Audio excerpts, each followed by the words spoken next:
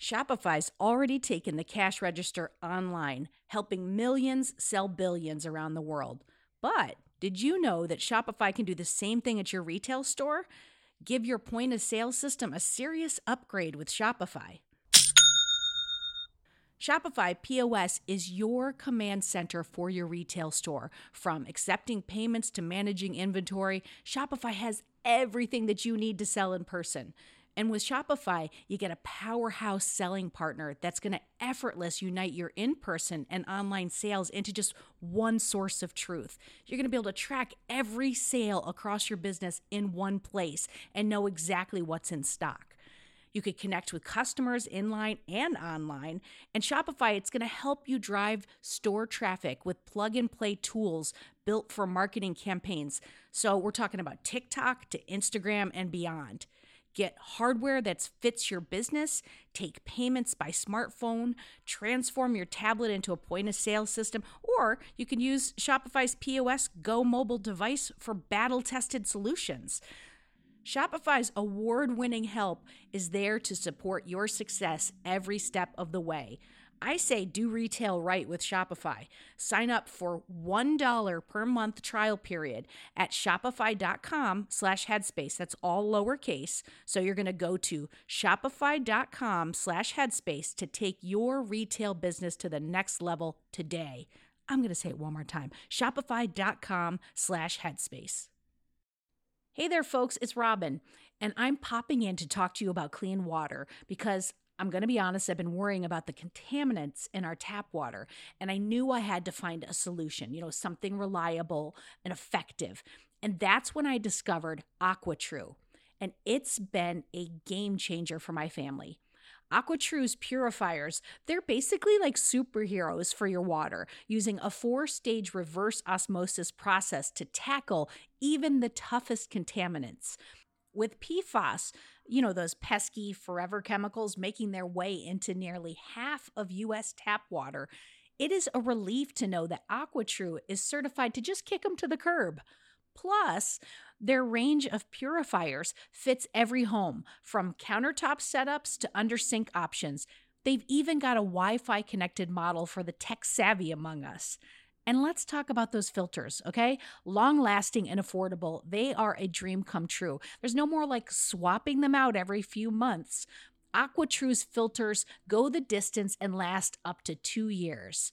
Since switching to AquaTrue, I have noticed a huge difference. The water tastes cleaner, it's fresher, and the best part, I no longer have to worry about what's lurking in my tap water.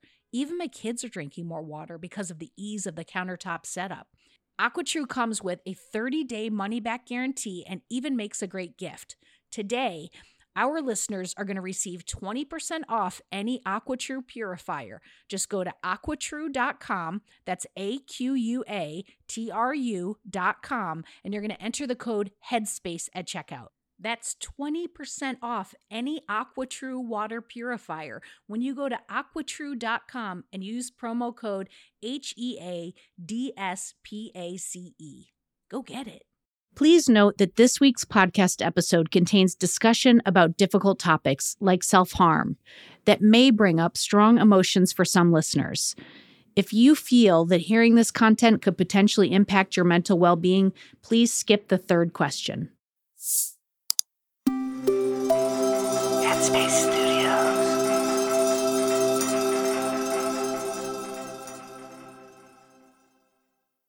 Hi, everyone. Robin here.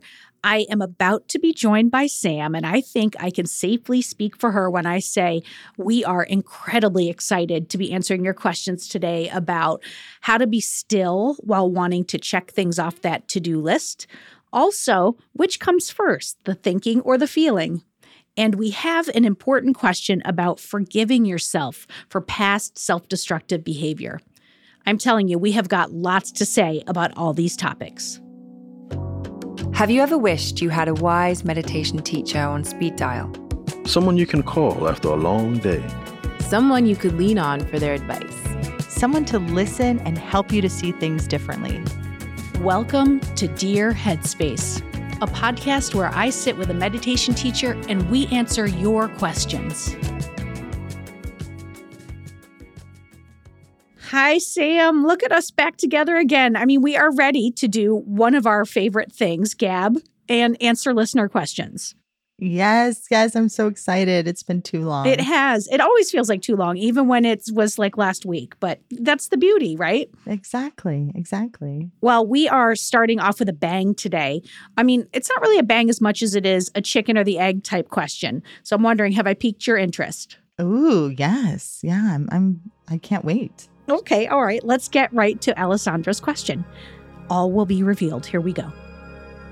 Hi, Headspace. My name is Alessandra. I'm originally from Italy. I've been meditating with Headspace for a long time, meditated many hours. I have a question. I'd like to know what arises first. Is it thinking or emotion? So do we think of something and then those thoughts stimulate an emotion and the emotion arises? Or do we feel an emotion that arises spontaneously and then that stimulates thoughts related to that emotion? Or is it both? So that's my question. And thank you so much for addressing it. I'm really appreciative. And it's not that important, but I find myself wondering sometimes. Thank you. Ciao, ciao. I love the whole vibe of Alessandra. And also, your question is important. So that's first and foremost. Any question is important. It is. And it's such a, it sounds like such a simple question, but it's a big question. It is. So big that it's a whole field of study. And researchers have dug really deep into figuring out the nature of emotions, why we have them, what is their purpose, why are they so damn annoying and hard to be with? They really are. They're like the crux of our existence. And I'm thinking about this question. I'm thinking about the experience of being in line and being cut, like someone cutting the line. So if we take a step back and we think about what causes an emotion, there's usually, according to researchers, and this one that I really like called Magda Arnold, and she looked at the cognitive basis of emotion, like how cognition or thoughts affect the emotion that we feel. Right. And she said that we make these appraisals and they're so quick, they're so spontaneous that we're not consciously aware of them. And the appraisals have to do with kind of asking ourselves, or our brain makes an assessment like, this is an affront against me. This affects my goals, right? Or it's going to harm me or benefit me in some way. And as our brain is making those appraisals, that's what causes an emotion to arise, right? Oh, interesting. So in short, the thinking does cause the feeling? She doesn't call it thinking. She calls it an appraisal. I think in this case, it's helpful to think of it as something so spontaneous. It's not really a conscious thought. Right. It's That's an important distinction. Yeah. She calls it a sense judgment. Like we're sensing and then making a judgment about what we're sensing happening in our environment. But I was thinking about this whole cutting in line situation. And I'm like, first of all, if one person cuts, it's not really going to interfere with our goal of getting out of the store in a timely manner to a huge extent, right? I mean, we're still going to get out within... I'm already over here like, it's the principle. Right. It's the principle. I've already gone to the thing. Yeah. Right. Because I'm so mad on behalf of whoever just cut me right now. I'm like, right, exactly. So your brain interprets it as like, this is against me. This is personal. And that's key in why we feel different, especially difficult emotions, is when we perceive that what's happening in our environment is against us personally, and that it interferes with our goals, what we're trying to achieve, even if it's just getting, out of the grocery store in a timely manner, then it'll evoke a certain emotion. And all that happens so quickly, right? It really does. Yeah. So those are the external things that happen in our lives, someone cutting us off on the freeway, or I mean, gosh, we can really name we could go on for thousands. Days about that. Yeah. Exactly. But there are also things that happen within us, stimuli that occur within us that cause emotions, right? So if you have what we call like automatic negative thoughts or intrusive thoughts, right? And if you have an anxiety disorder or other certain mental health issues, these happen more often. They can hit you so fast and then set off a mood state or a certain emotion that then acts as like a magnet for more thoughts, memories, experiences to kind of gather around that emotion.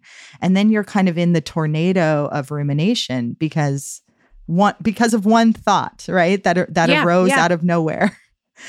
So that's why mindfulness can be so helpful in this regard when it comes to thoughts, because, I've had situations where I'm in the car. I don't know if I've mentioned the story before, but I had a mood come over me.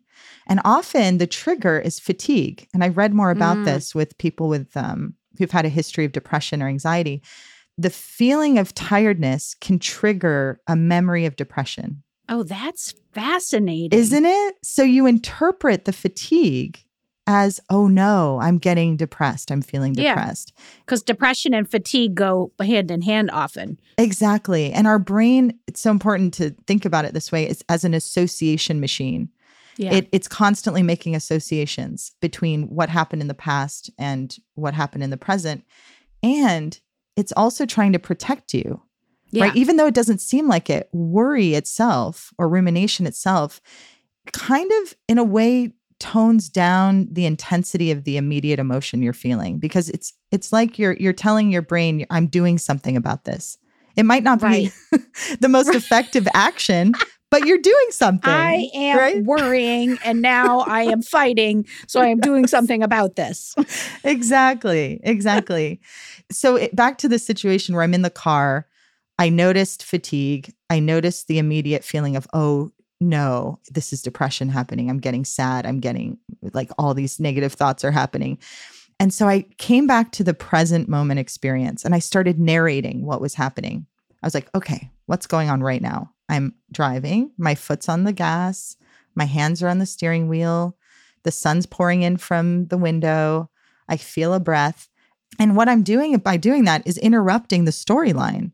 You're disassociating from that link between the direct sensation of fatigue or the sensations of fatigue and the storyline that means you're depressed or that you're getting into a mood state that's scary to you. And the reason those links become so tied or so closely tied is because your brain is trying to optimize survival.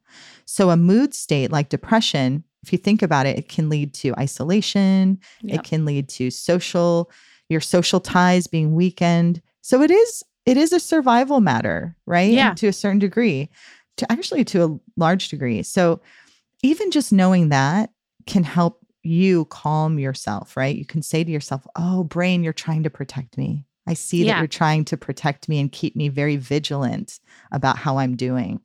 But right now, this is just what's happening. This is what we know to be true. We're fact checking, right? Well, I want to ask you, one part of her question that I found so interesting was she was like, or does it even matter? You've been talking about, using mindfulness once you're aware that maybe this assessment has led you into an emotion or like a feeling has led you into feeling like you're depressed. Does it matter? Or is it like you can use it as a red flag of like, either I'm having the thought or I'm having the feeling, or it would be good for me to do something about it? Well, I think understanding how the brain works is really important. And the more awareness that you cultivate, the quicker you are at noticing what happened when it happened.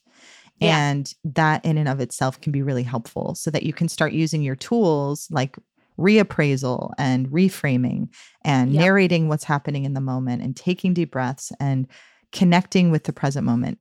Well, I absolutely love your answer. And Alessandra, no question is a bad question. I just want to remind you of that. Thank you so much for asking that. That was a good one. Yeah, thank you. All right, here is our next question from Jennifer.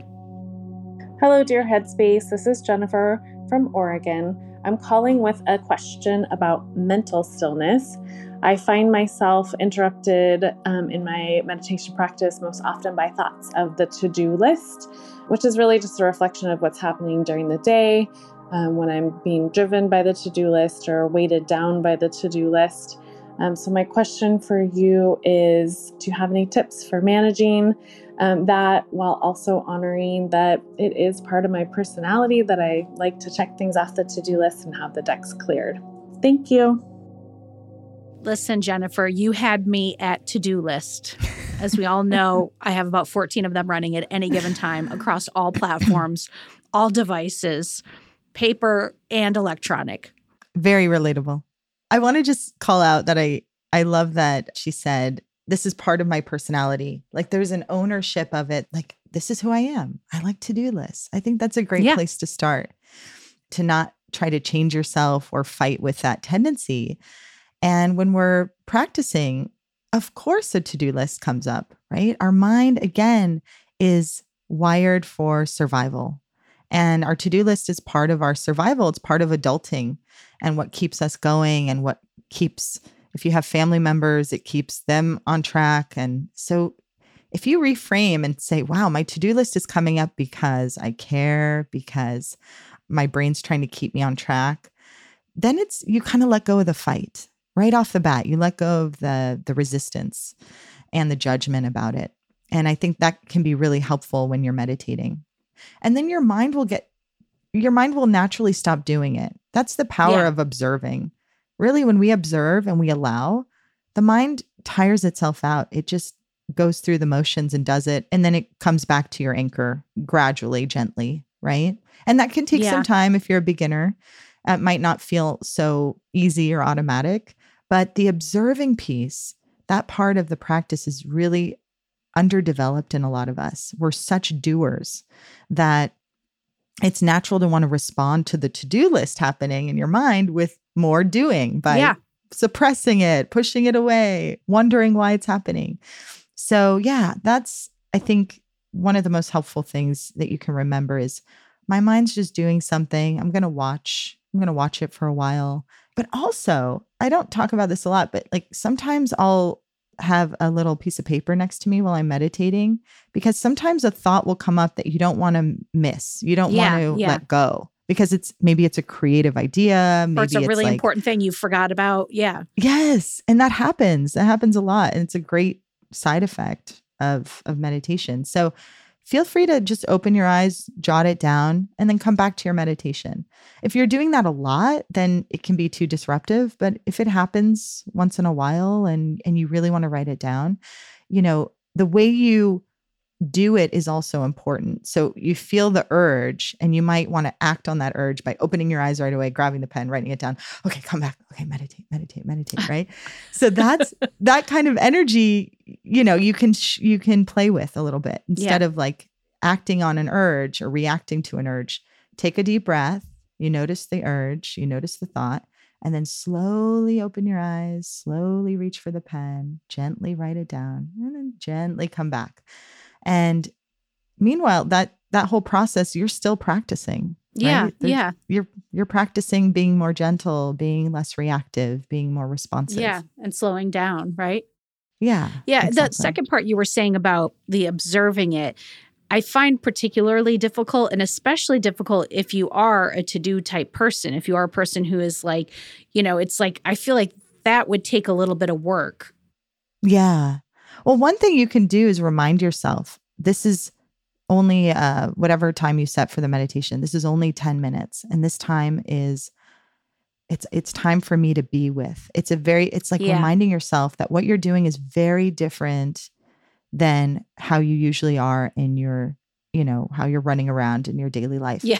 Hopefully the practice, moves into your routines and into your daily life so that you are doing things with less urgency, less rushing, more ease, more presence. Yeah. Right. That's one of the goals. But as you're getting used to this way of being, which can feel so different, like you're saying, from who you are, your personality, being really gentle with yourself and reminding yourself, this is special time. This is a unique period of time for me in my day to practice this really new way of being. And you can say that to yourself during the meditation, remind yourself of that. Yeah. Yeah.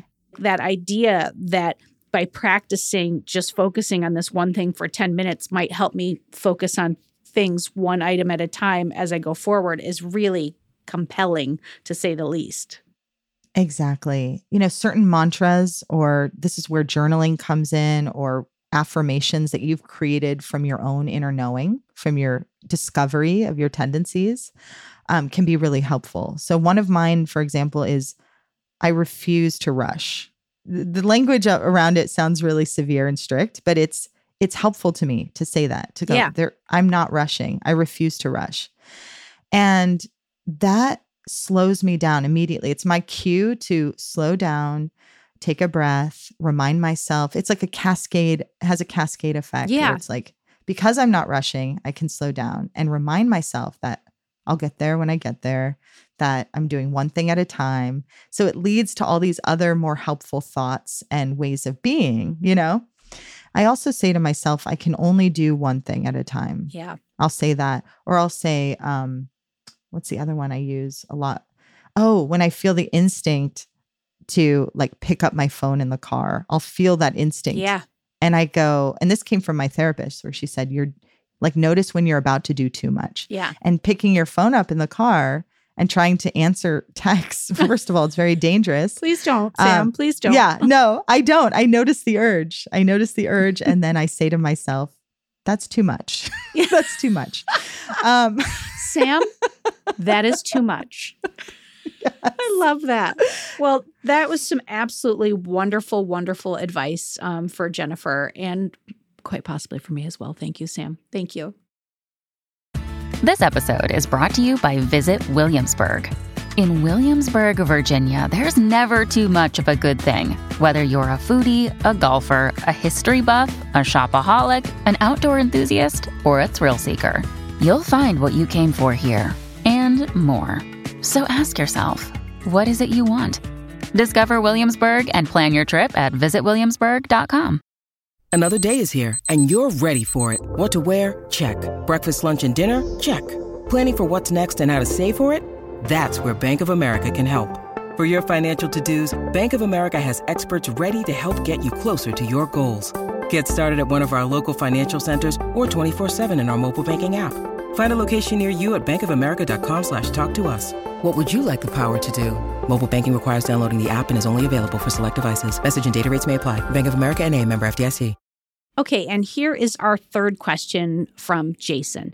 And I do just want a little reminder here. This is the question where we're going to be talking a little bit about self-harm. So if that is in any way triggering, you are going to want to skip this section of the episode. Hi, my name is Jason. I'm from New York.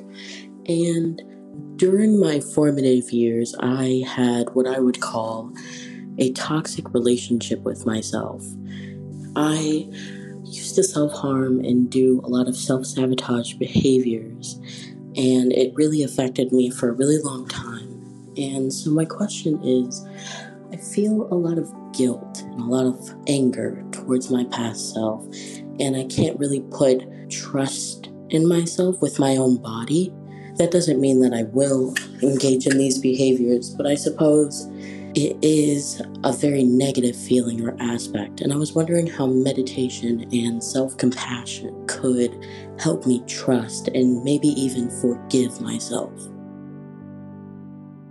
Oh, Jason, thank you so much for trusting us with this question. Thank you. Yeah. Yeah. It's, when I first think about what Jason shared, I think about the compassion piece and how what connects me back to compassion for not just for myself, but for everyone, which is that the knowing that we're all brought here on this earth. We didn't choose it. Right. We were dropped into a family. We were dropped in with certain genetic predispositions, with certain tendencies, and we have to continually survive and play the cards we're dealt as best we can. And just that in and of itself opens the heart. Yeah. There's this this is true. This is very true. And I don't know how old Jason is, but when I think about the things I went through in adolescence and how the journey of forgiving myself, it was definitely a journey. It took years. And it came from connecting with my inner child, connecting with that deep sense of compassion and love, starting with myself, but then branching out to, of course, other people.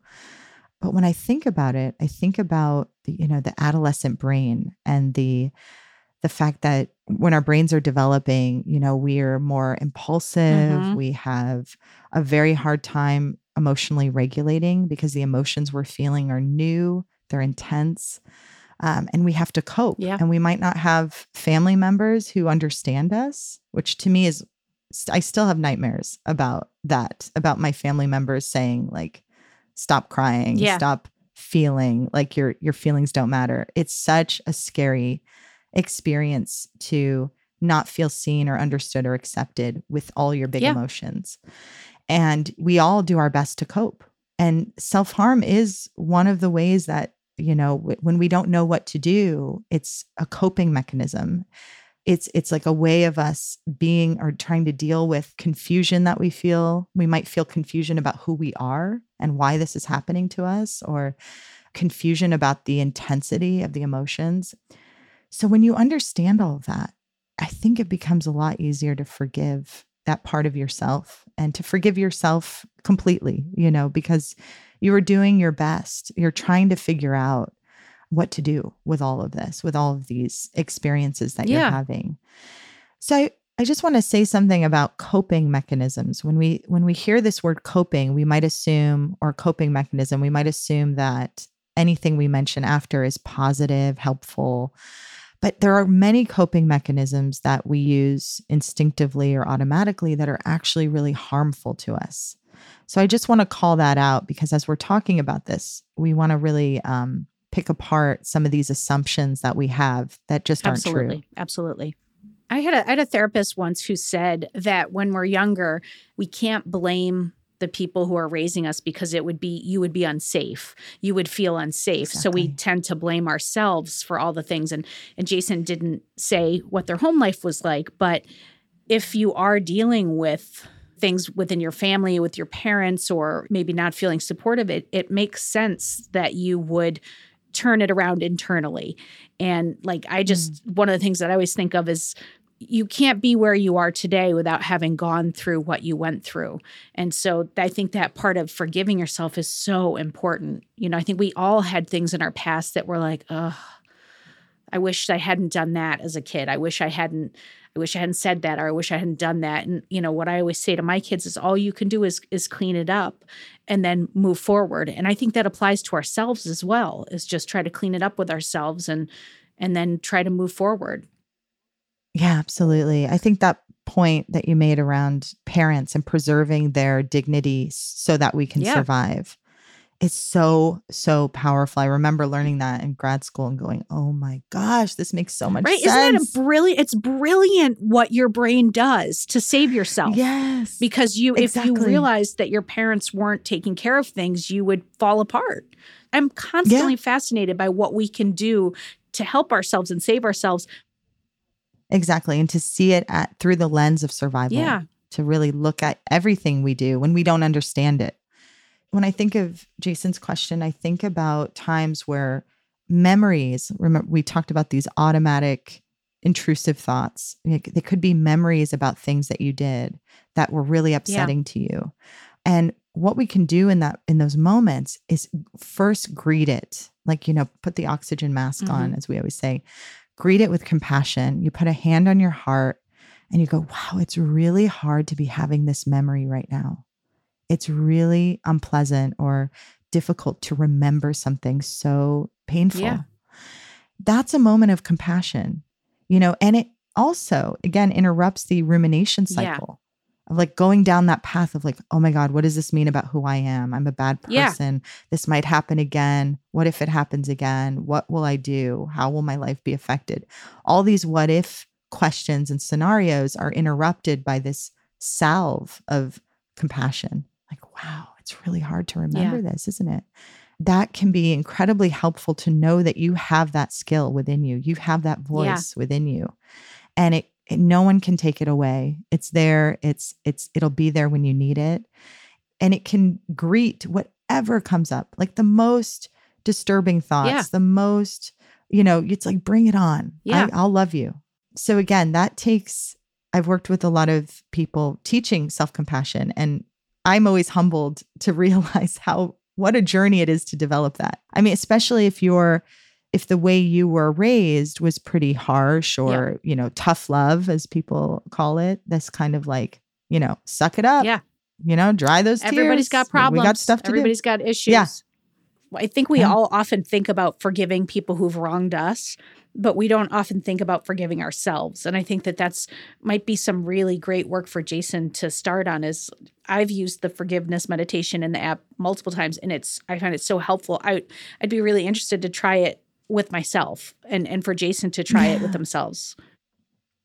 Exactly. Sometimes people equate forgiveness with letting go of accountability. Yeah. They think if I forgive myself, I'll no longer be accountable. I'm letting myself off the hook, right? And that feels scary because you want to make sure that you're progressing and acting in ways you feel good about. But remembering that, I don't even know if forgiveness is the right word. It's like, to me, a better word might be integration. You're integrating the things that you did in the past, and you're allowing it to be part of who you are now, part of your story, part of your journey, part of your growth and your understanding of yourself and the world. Part of your growth is also really brilliant because it is, like I said, you can't get where you are today without having lived through that. That's part of the path that you walked. Exactly. What I found really helpful when I did training in self-compassion is to make your own affirmations or loving kindness phrases based on what you need. So you do, and we have a practice I developed in the app actually as part of the Mindful Parenting collection. So it's one of the activities you can do where you ask yourself, what do I need? Or what do I want to hear from someone I love? What do I often want to hear? And for me, when I did this exercise, what came up was, I want to hear that I'm loved, that I matter, and that my presence is desired. I often have insecurity. Like, do people like hanging out with me? I don't know. I like hanging out with you, Sam. I like hanging out with you too. So I started to use that in an affirmation. I started to say, like, may I remember that I matter. May I feel loved. May I trust. That's a big word. May I trust that I'm lovable, right? Because sometimes the doubt is overpowering. Yeah. So it's great to make your own affirmations based on what you truly want to hear and need to hear as a form of reassurance to yourself. Yeah, that's fantastic. And again, Jason, we just want to say thank you so much for just trusting us with that question. It really is important. And we do want to say to anyone who is listening, if you are struggling with a mental health condition, please, please, please talk with a licensed provider. And you can also find support resources on the Headspace mental health resource page, which will be in the show notes. And I do also want to say, if you or anyone you know is having thoughts of suicide or self-harm, please call or text 988, which is the Suicide and Crisis Lifeline. You can also call 911 or go to the nearest emergency room. So we just wanted to make sure to leave you with all of that. Absolutely. So, I mean, Sam, I do have to just say those were all such fantastic questions. I mean, I have said it before. I will say it a million more times that I learned so much from every one of these listener questions. It's so true. They just get better and better, and they're not that we should judge them good or bad. They're all good. And they all lead to calling forth our experience, our knowledge, our wisdom. So it's really a gift. I see all these questions as a gift to us, but also to all of our listeners. And thank you so much for your vulnerability again and your willingness to share. It's so appreciated. Absolutely. And, before we go, we do have to give a big thank you to Alessandra, Jennifer, and Jason for trusting us with your questions. It is not something that we take lightly. And if you happen to be listening right now and you have something that you would really love some advice on, please just leave us a voice memo. There is a link in the show notes, but in case you're all, what are show notes? Well, I will just give it to you. It is sayhi.chat/dearheadspace. You go there and you can record your question. And if we are able to use it in the show, we will be giving you 3 months of Headspace for free. That's awesome. And I want to remind everyone that, as always, we've built into this podcast time for you to sit with all of what you just heard, time to digest all this great wisdom. And it could even just be time for you to transition into the next thing on your to-do list today. So today we're leaving you with a chorus of sounds from the jungle. And while you listen, just let your mind do whatever it wants to do. So till next time, stay happy, stay healthy. And please be kind to each other.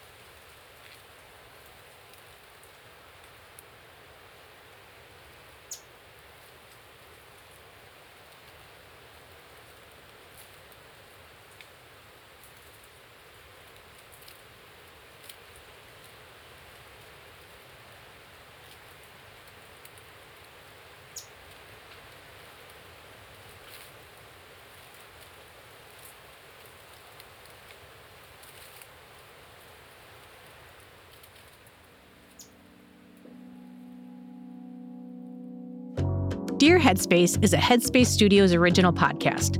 It's produced by Robin Hopkins, Ash Jones, and Scott Sorensen. It's executive produced by Morgan Selzer, Sarah Cohn, Barron Farmer, and Danny Chrissamy.